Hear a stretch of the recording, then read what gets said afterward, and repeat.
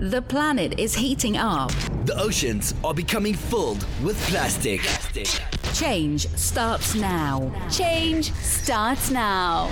We're on a countdown To zero waste. 5, 4, 3, 2, 1. This is the Zero Waste Countdown Podcast. Here's your host, Laura Nash.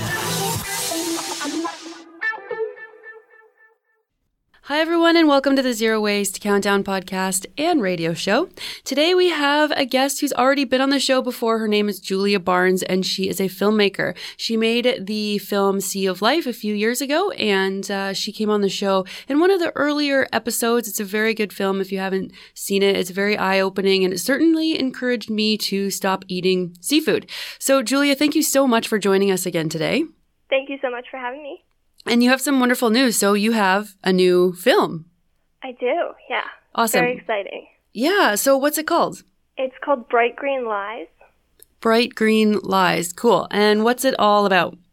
It's a film all about the greatest scandal in the environmental movement right now, and the fact that a lot of the things that are being promoted as solutions to our environmental problems are really highly detrimental to the environment. So it's going to reveal some kind of crazy stuff that's going on. Very cool. And so what can people expect from the film? Well, it's a film that looks into pretty much all the kind of mainstream solutions that are being promoted by big green environmental groups. So solar, wind, hydro, biomass, recycling, electric cars, all that stuff. And it's going to expose a lot of misconceptions and a lot of deception that's going on because, these things are being called things like zero emissions, green, sustainable. And when you actually peel back the layers and look at the processes involved in making these things, it's quite the opposite. These things are causing massive emissions. Some of these things that are counted as zero emissions actually cause more emissions of carbon dioxide than does coal. So this is like a really big lie that's being promoted, and I think people need to know about this because if we're going to push for a sustainable future, we need to not let greenwashing take hold. Right. So are some of these examples something like the electric car, for example? Like I hear people kind of arguing that it's really bad for the environment to make the battery, but then I hear the other argument that it's better for the environment because it reduces emissions. So is that something you talk about in your film? Yeah, that's something we cover for sure. One thing that people don't really realize, when you think about a car, you think a lot about the emissions that are coming out of the tailpipe. And in the film, we talk about the fact that actually most of the emissions that are produced by a car are actually produced during the manufacturing process. So that's going to be the same for an electric car as it is for a regular car. That's the cause of the majority of emissions from a car. And then when you go to having an electric car, yes, you've got the battery, you've got the pollution involved with that. And it's actually better for the environment to keep driving the car that you currently own than it is to buy a brand new electric car just because of the manufacturing process.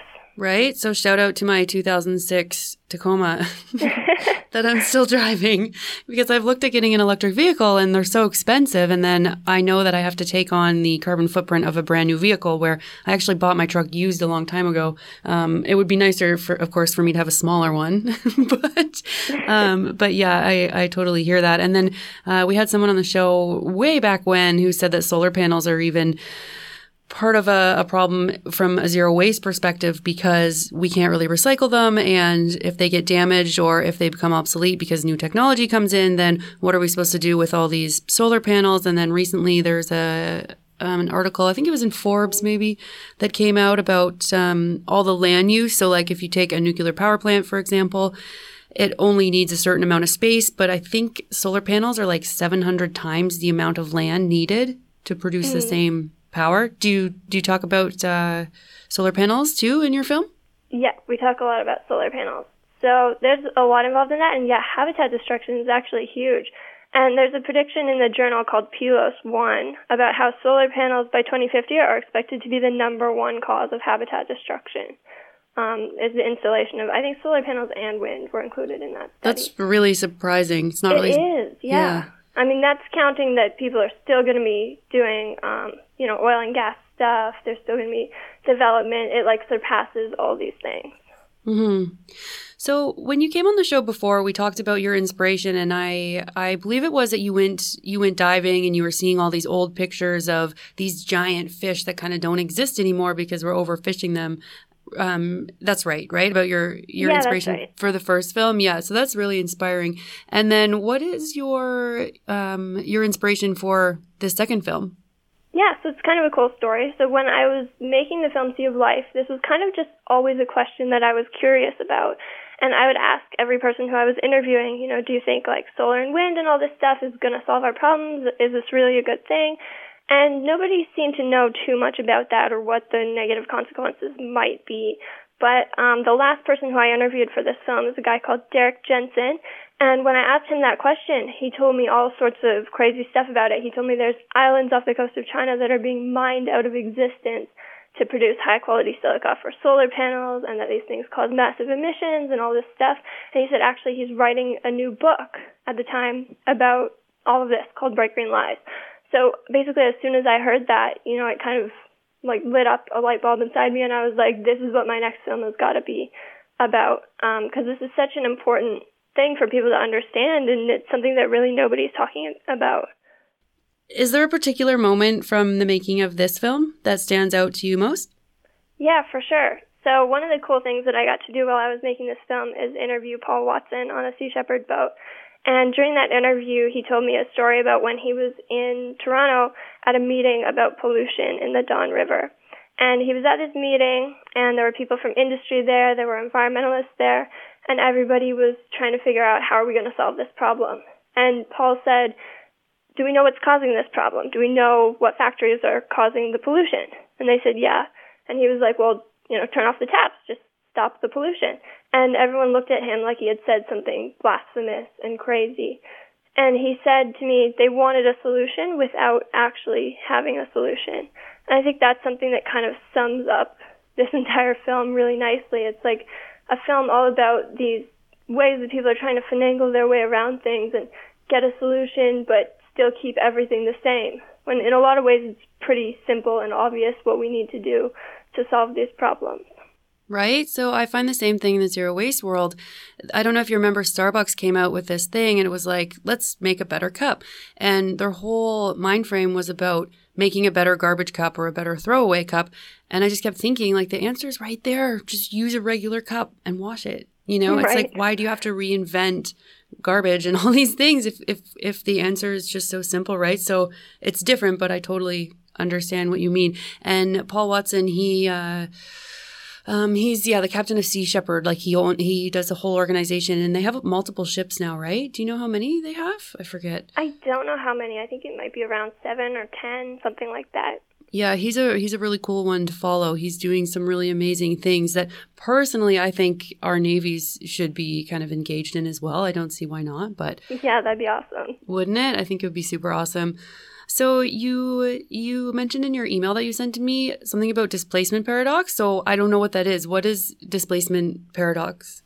Cool. So displacement paradox is a really neat concept that we kind of discovered in the film. So it was created by a guy named Richard York at the University of Oregon, and he kind of came up with this word to kind of summarize something that he was noticing. So the sort of premise that goes behind a lot of these things like renewable energy is this idea that there's a baseline demand for energy, and that if we add more energy to the grid from things like solar or wind, then it will displace fossil fuels, and we can stop using fossil fuels, replace that with things like solar and wind. Mm-hmm. And the reality is when you look at a graph that goes back through the history of, industrial energy for the past, say, 200 years, what you find is that as new energy sources are added to the grid, they're not displacing other energy sources. What happens is just the amount of energy that our society consumes increases. So that's kind of the idea behind the displacement paradox, right? So it started out, people were just burning wood. And then when we added coal, people didn't burn less wood, they just also used coal and found new uses for energy. And so that's what Richard York found is happening with things like solar and wind, that as they're being added to the grid, they're not actually decreasing the amount of fossil fuel being used. It's just adding to the amount of energy at our disposal. Right? That's kind of creepy to think about. You know, in 2005, I spent some time on the Nile in Uganda, and they were putting in a giant electric dam or hydro dam, sorry. And we were kayaking there, and we were sort of saying, oh no, this is going to ruin the river. It's going to ruin some of the best rapids in the world. We don't know what areas it's going to flood. You know, it's going to stop the nutrient flows that are coming up and down the rivers. And the people there were living in mud huts. So there was this one side of looking at it like, okay, they're going to have access to power and that'll be really good for them. But I've never seen people more happier in my life and like pretty well fed and you know, excited about life and really nice and kind and everything the way that they were. And like, it's not like Canada where we need to heat our homes or die. Like Uganda's pretty warm, you know? So I feel like they were happy and doing well in this area that I was in. And I don't really know how the dam is going to like benefit their lives so much. Like I'm sure it will benefit lives in different ways. I don't know if it was like the best thing. So I think about that a lot.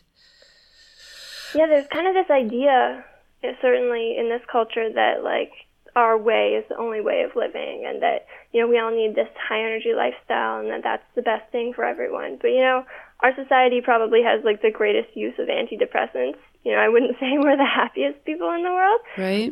Yeah. So it hasn't necessarily been a good thing. And certainly not for the environment. It's been a good thing because, you know, most energy is used to convert the natural world into products and power all this destruction. But yeah, it's weird because we just look at this like it's the only way, but we've only been living like this for the past couple of 100 years. It's really an anomaly in history for humans to live this high energy lifestyle. Like I don't want people in Uganda to like be stuck in traffic for 2 hours a day and like driving to their, you know, their factory job and stuff when they're kind of happy as they are. I don't know. I don't feel like I can like speak for them at all or anything like that. Yeah. I just wonder if it is the best because I don't think our way of living really is the best, but it's good in many ways. But with that comes more and more and more. You're right. And I read this article too that like from the 70s, like until now, like pretty much everyone in America has air conditioning, like access to air conditioning, where that wasn't a thing before. And then I've looked at our charts for Ontario Hydro and they peak like so much in the summer. And I was so surprised because I expected the hydro peaks, the most usage to be in the wintertime when Canadians are heating their homes, right? But that wasn't the case. It was in the summer. Oh, that's interesting. Yeah, it's kind of sad because it is kind of nice to have AC, but you know, how much of it do we actually need? And it does take a lot of power to run them, right? So yeah, and we're heating these massive houses. Yeah, so it's nice to see the small housing kind of trend catching on a little bit, I think, because we don't need these like huge spaces if we're going to have to heat and cool them. But going back to your film, so what was the most surprising thing that you learned while making this one? Gosh, there was a lot. One thing is about an industry called biomass. So biomass is not the same as biofuel. So that's like where you grow up corn and vegetables and things like that and turn that into ethanol, basically. Biomass is actually where you cut down forests and turn them into wood pellets and then burn them to create electricity. And one thing that's happening on a kind of mass scale is that forests in New England are being cut, turned into wood pellets, shipped across the Atlantic to Europe, where they're used in Germany and the UK and other parts of Europe. And the emissions from this are actually worse than a coal-fired power plant. Basically what they're doing is they're oftentimes converting an old coal-fired power plant to biomass. The reason they're doing this is they're trying to meet their Paris Agreement, and what they're doing is they're counting energy from biomass as zero carbon emissions, when it actually emits more carbon dioxide, about 50% more carbon dioxide than coal. But how can they say it's zero if it's emitting carbon? There's kind of two things. So there's a lot of fraudulent accounting going on. So part of it is that some of the emissions are coming from cutting the forest down, which disturbs the soil, and a lot of carbon is stored in soil. So the people in Europe say they don't want to count the carbon from that because that's technically in the U.S. but the people in the U.S. aren't counting it either. And they're not counting the carbon from burning the forest because the trees might grow back in 100 years. Okay. Yeah, I mean, can you imagine any company that said, we're not making money now, but we're going to count that we're profitable because we might make money in 100 years? Mm-hmm. That's completely fraudulent, but yeah. Yeah, it seems a little bit shady. I thought biomass was, excuse my ignorance, by the way, but I thought it was when you take like garbage and burn like compost and stuff, no? They might do that a little bit too, but the majority of it with this type of biomass is just clear-cutting forests. It's forest, yeah. And clear-cutting's horrible. So I lived in BC for a long time, and I've said this on a show before that the mountains look like someone took buzz clippers that you'd cut somebody's hair with and just like went and shaved patches of the mountains. It's pretty sad to see. And they're still doing old growth logging there, which is also sad. Yeah. I saw some of that while I was out there. Oh, is BC going to be part of your film? It is a little bit, yeah. Nice. Yeah, I miss it out there. So what do you hope that the film will accomplish? Are you hoping that people make better decisions, that governments act, that they implement better strategies? Yeah, I mean, I'm hoping it'll really shift the way people look at how we're going to address these problems facing the natural world, because there's been so much emphasis on just these technological fixes and don't worry, scientists are going to come up with these new energy sources and we can keep doing everything the same and it's all going to solve our problems. And, realizing the reality of that, I hope that people are going to take these issues a lot more seriously and look at the really more simple answers of what needs to be done. Just stopping the destruction, shutting it off in a lot of cases is the, easiest, most effective thing to do. Do you mean what do you mean by shutting off? Fossil fuel burning, for example. Yeah. Rather than thinking we just need to find something new to use instead of fossil fuels, I think we need to start questioning, do we really need all this energy? Do we really need to be producing all these consumer products that no one really needs? All these kind of, most of what energy is used for, it's used for the military, it's used for producing cheap consumer goods, it's used for entertainment, transportation, a lot of non-essential luxuries that are destroying the planet in one way or another. Right? Because I keep saying, we can't just turn off our fossil fuels right away because Canadians would just freeze to death. It's minus 30 where I live in the wintertime sometimes. So that's a big challenge, right? And like I was saying about Uganda, for example, they don't have to worry about the energy to heat their homes because it's warm. But what do we do for northern nations? How are we supposed to heat our homes without fossil fuels? Right.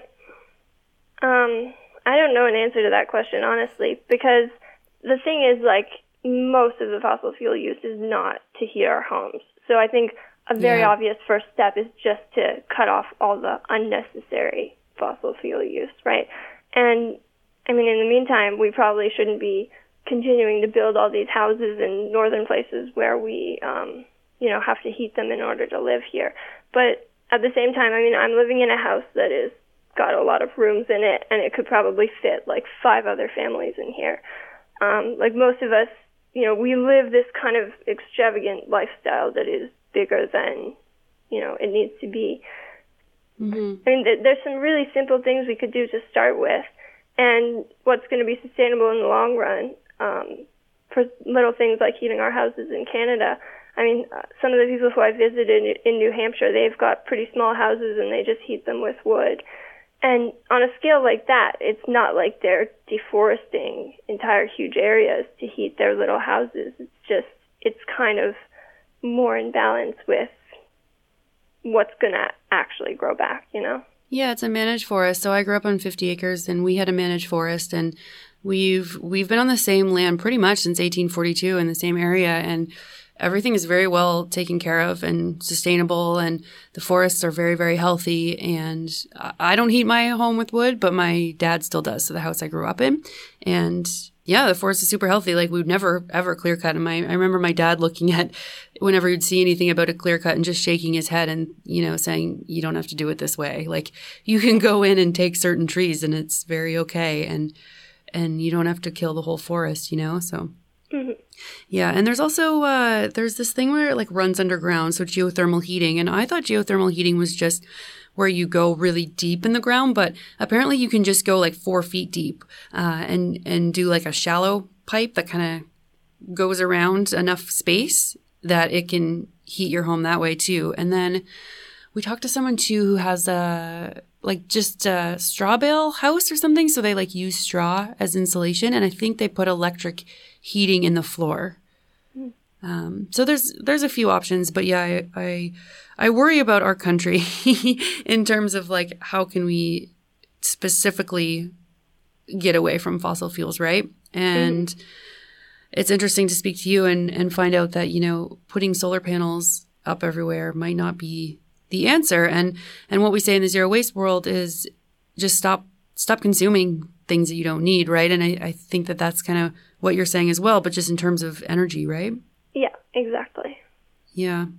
So what are some examples of like extravagant energy that we don't need to be using? I think you kind of mentioned some of them before, like, you know, recreation, entertainment, like that kind of stuff. Yeah, all that stuff. Yeah. I mean, a lot of it is being used by industry. So, you know, to deforest massive areas, to go out and scoop fish out of the ocean and all these kind of things, and then powering factories that are producing all these consumer goods, right? A lot of emissions comes from that. You know, global shipping of all these products. Oh my gosh. Yeah. The bunker fuel. That's crazy. That is like my big thing. You know, why are we buying all this cheap stuff from other countries and shipping it literally halfway across the world in these ships that burn dirty, dirty bunker fuel? That's like really bad for the environment. And we should just be like making them here, I think, in Canada. Like we should be reviving our industries, I think, and creating an environment for entrepreneurs to flourish so that we don't have to bring everything so far, you know, like clothing and things that we need. Yeah, I know the shipping is really crazy. Like we oftentimes are taking things, you know, from one part of the world, shipping it to China, manufacturing it into something, shipping it over here, and it's just like it's traveled the whole world before it gets to you, which is really unnecessary. And even, you know, I look at where my food comes from, and I'm like, a lot of it comes from California, and it's like you're taking this thing, which most of it is water, and like a vegetable or something, and shipping it all this way when we could be growing it here. Just a lot of stuff doesn't make any sense, you know? Mm-hmm. Yeah, I think there's a big, if we just switch to more local economies, it would be better for people because you're kind of making your own money and doing your own businesses and stuff like that. But it's really hard to compete. So if I start growing tomatoes, how am I going to compete with the grocery store tomatoes that are bought in massive bulk with some huge Loblaws deal? I say Loblaws because of the freezers that they got. But, you know, it's hard for little guys to get in and compete against the big ones who have cheaper prices. So it'll be a challenge. But yeah, getting rid of that thing where we send a T-shirt or a piece of food all around the world before it gets to us, it's crazy for the carbon footprint. And I think that would make a big difference. Mm-hmm. Yeah. So you were at the Paris Climate Agreement, were you not? That's right. Yep. Yeah. What do you think Canada's doing a good job, or? I mean, they just bought up the pipeline, right? And they're pushing it through. And yeah, it's kind of weird. Everyone thought it was like this great thing. We got in this guy Trudeau. He cares about the environment, and that's kind of the image that he's promoting. But he's, you know, still keeping the tar sands going, and it's the biggest reserve of oil, second biggest reserve of oil in the world. And, you know, with plans to fully exploit that, it doesn't make any sense. I mean, if we burn the carbon that's in the tar sands, we put ourselves over the edge for climate change. So is Canada doing enough? It's doing completely the opposite of what it should be doing. I mean, it's nuts. It's like they're ignoring the issue of climate change entirely while claiming that they care about it, but their actions speak otherwise. Yeah, and I worry about the carbon tax because I think it hurts lower income families and the working class, because they're the ones who have to get in these like big trucks and drive to their construction jobs or their whatever jobs, and they're the ones who are going to pay more. But then when you get people who are very wealthy, like people in the government and whatnot, they make enough money that you know, a few dollars here and there isn't going to hurt them the way that it would a lower income family. So I kind of wish some of our politicians were doing like walking the walk, you know, maybe flying less or something. I don't know. But okay. So that just reminds me of the electric car though. So should we be buying electric cars or no? What do you think? No. Really? I think we need to be dismantling car culture as a whole. Oh my gosh, but our city planning is going nuts. Like in my city of Belleville, there are so many subdivisions going in that they just promote car culture. You need basically 2 cars if you're a family, because if you don't have 2 cars, you know, someone leaves, you're like stuck in the middle of nowhere. Like there's no stores you can walk to. Yeah. The grocery store you have to drive. Like it's crazy. I think we're developing the wrong way. Yeah. And it was all kind of designed like that. Like back, I don't even know how long ago, but somebody who I was interviewing in the film said, you know, a very long time ago when car culture was kind of just coming in, the car companies and the oil companies bought up the public transportation sector in California and to dismantle the busing so that people had to buy cars. And they changed the laws so that businesses and schools and places of residence had to be spaced far apart from each other.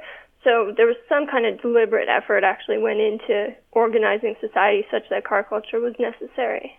Okay, so that really sucks, but it gives me hope that maybe we can like redesign them then. Like if somebody designed them then to do that, maybe there's hope for us to redesign our cities and do responsible development so that we can design things that are closer together, right? Because I would love to live where I could just walk everywhere. And in Victoria, I could.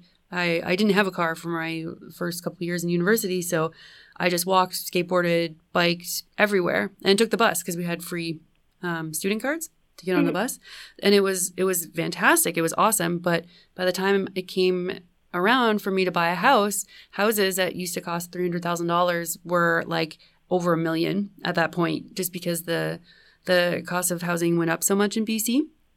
And so that's a huge problem too, right? Like we can't hardly afford to live in places where we can walk around to the grocery store and to the cafe and to work, right? Those we're like getting priced out of those areas in a lot of cities like around the world. So that's an unfortunate issue too that makes it more difficult. So yeah, it's tough to think about, but I have hope that we can do it somehow, but sometimes it's hard to have hope when we look around. So the documentary, it's still in post-production, so you're still working on it. And how can people support it if they want to be involved or watch it? Yeah, so I've got a campaign on Indiegogo, which I just launched today, and the link is igg.me/@/BGL. And so, yeah, if you go on there, you can, watch the trailer for the movie, watch a little video where I'm talking about what this film is going to be all about. And then there's lots of perks for people to choose from if they want to support it. We really need to raise funds to get post-production done so that we can come out with this movie. And it's basically like, you can pre-order the film on there, so you can opt for the perk that's a download of Bright Green Lies, and then you can watch the movie when it comes out and support the film in the process. Very cool. And if we're on Indiegogo, can we just search your name or like Bright Green Lies or something, or do we have to type in that specific? No, you can search Bright Green Lies or Julia Barnes. Yeah. I guess one last thing before I let you go. Did you see the new Rob Stewart movie? I did. Yeah. Yep. Yeah, that's very, very cool because you featured him in your first movie, right? Mm-hmm. Yeah. And I saw that Lush actually had like some sort of soap promotion. I don't know if you saw that too. Yeah, the shark fin soap. Yeah, and it all went to supporting the issue, and I guess Canada now is banning shark finning. Right. That's pretty awesome. Right? So good. So people have been pushing for that for a long time, so it's really cool to see it finally happen. Mm-hmm. Yeah, it's really good. So these films are very, very important, and sometimes I talk to people and I ask them, why are you sustainable? Like, why do you care about the environment? Because we know that a lot of people don't. And sometimes people will say, well, I saw a documentary, or, I watched these videos way back, or the show, this nature show. And so films are very, very powerful. So for sure. I look forward to seeing this one. So thank you very much for coming on the show again. Thank you so much for having me. Awesome. That's Julia Barnes. Her new film, Bright Green Lies, will be coming out spring 2020, but should be available this fall at some video festivals around. So thank you, Julia. Thank you. If you like our show and want to help save the world from all this trash we're consuming, please consider donating to the Zero Waste Countdown. You can become a patron on Podbean, you can find me on Patreon, or you can donate right on the website, zerowastecountdown.com. And if you're interested in seeing a photo of our guests, you can check us out on Instagram. That's zero_waste_countdown. And if you want to email me, it's Laura@zerowastecountdown.com. Thank you for listening, everybody. Thanks to all our listeners in America, Canada, Australia, Germany, the UK, and wherever else you may be tuning in from. Together, we're going to change the world. Change starts now. This is the Zero Waste Countdown Podcast.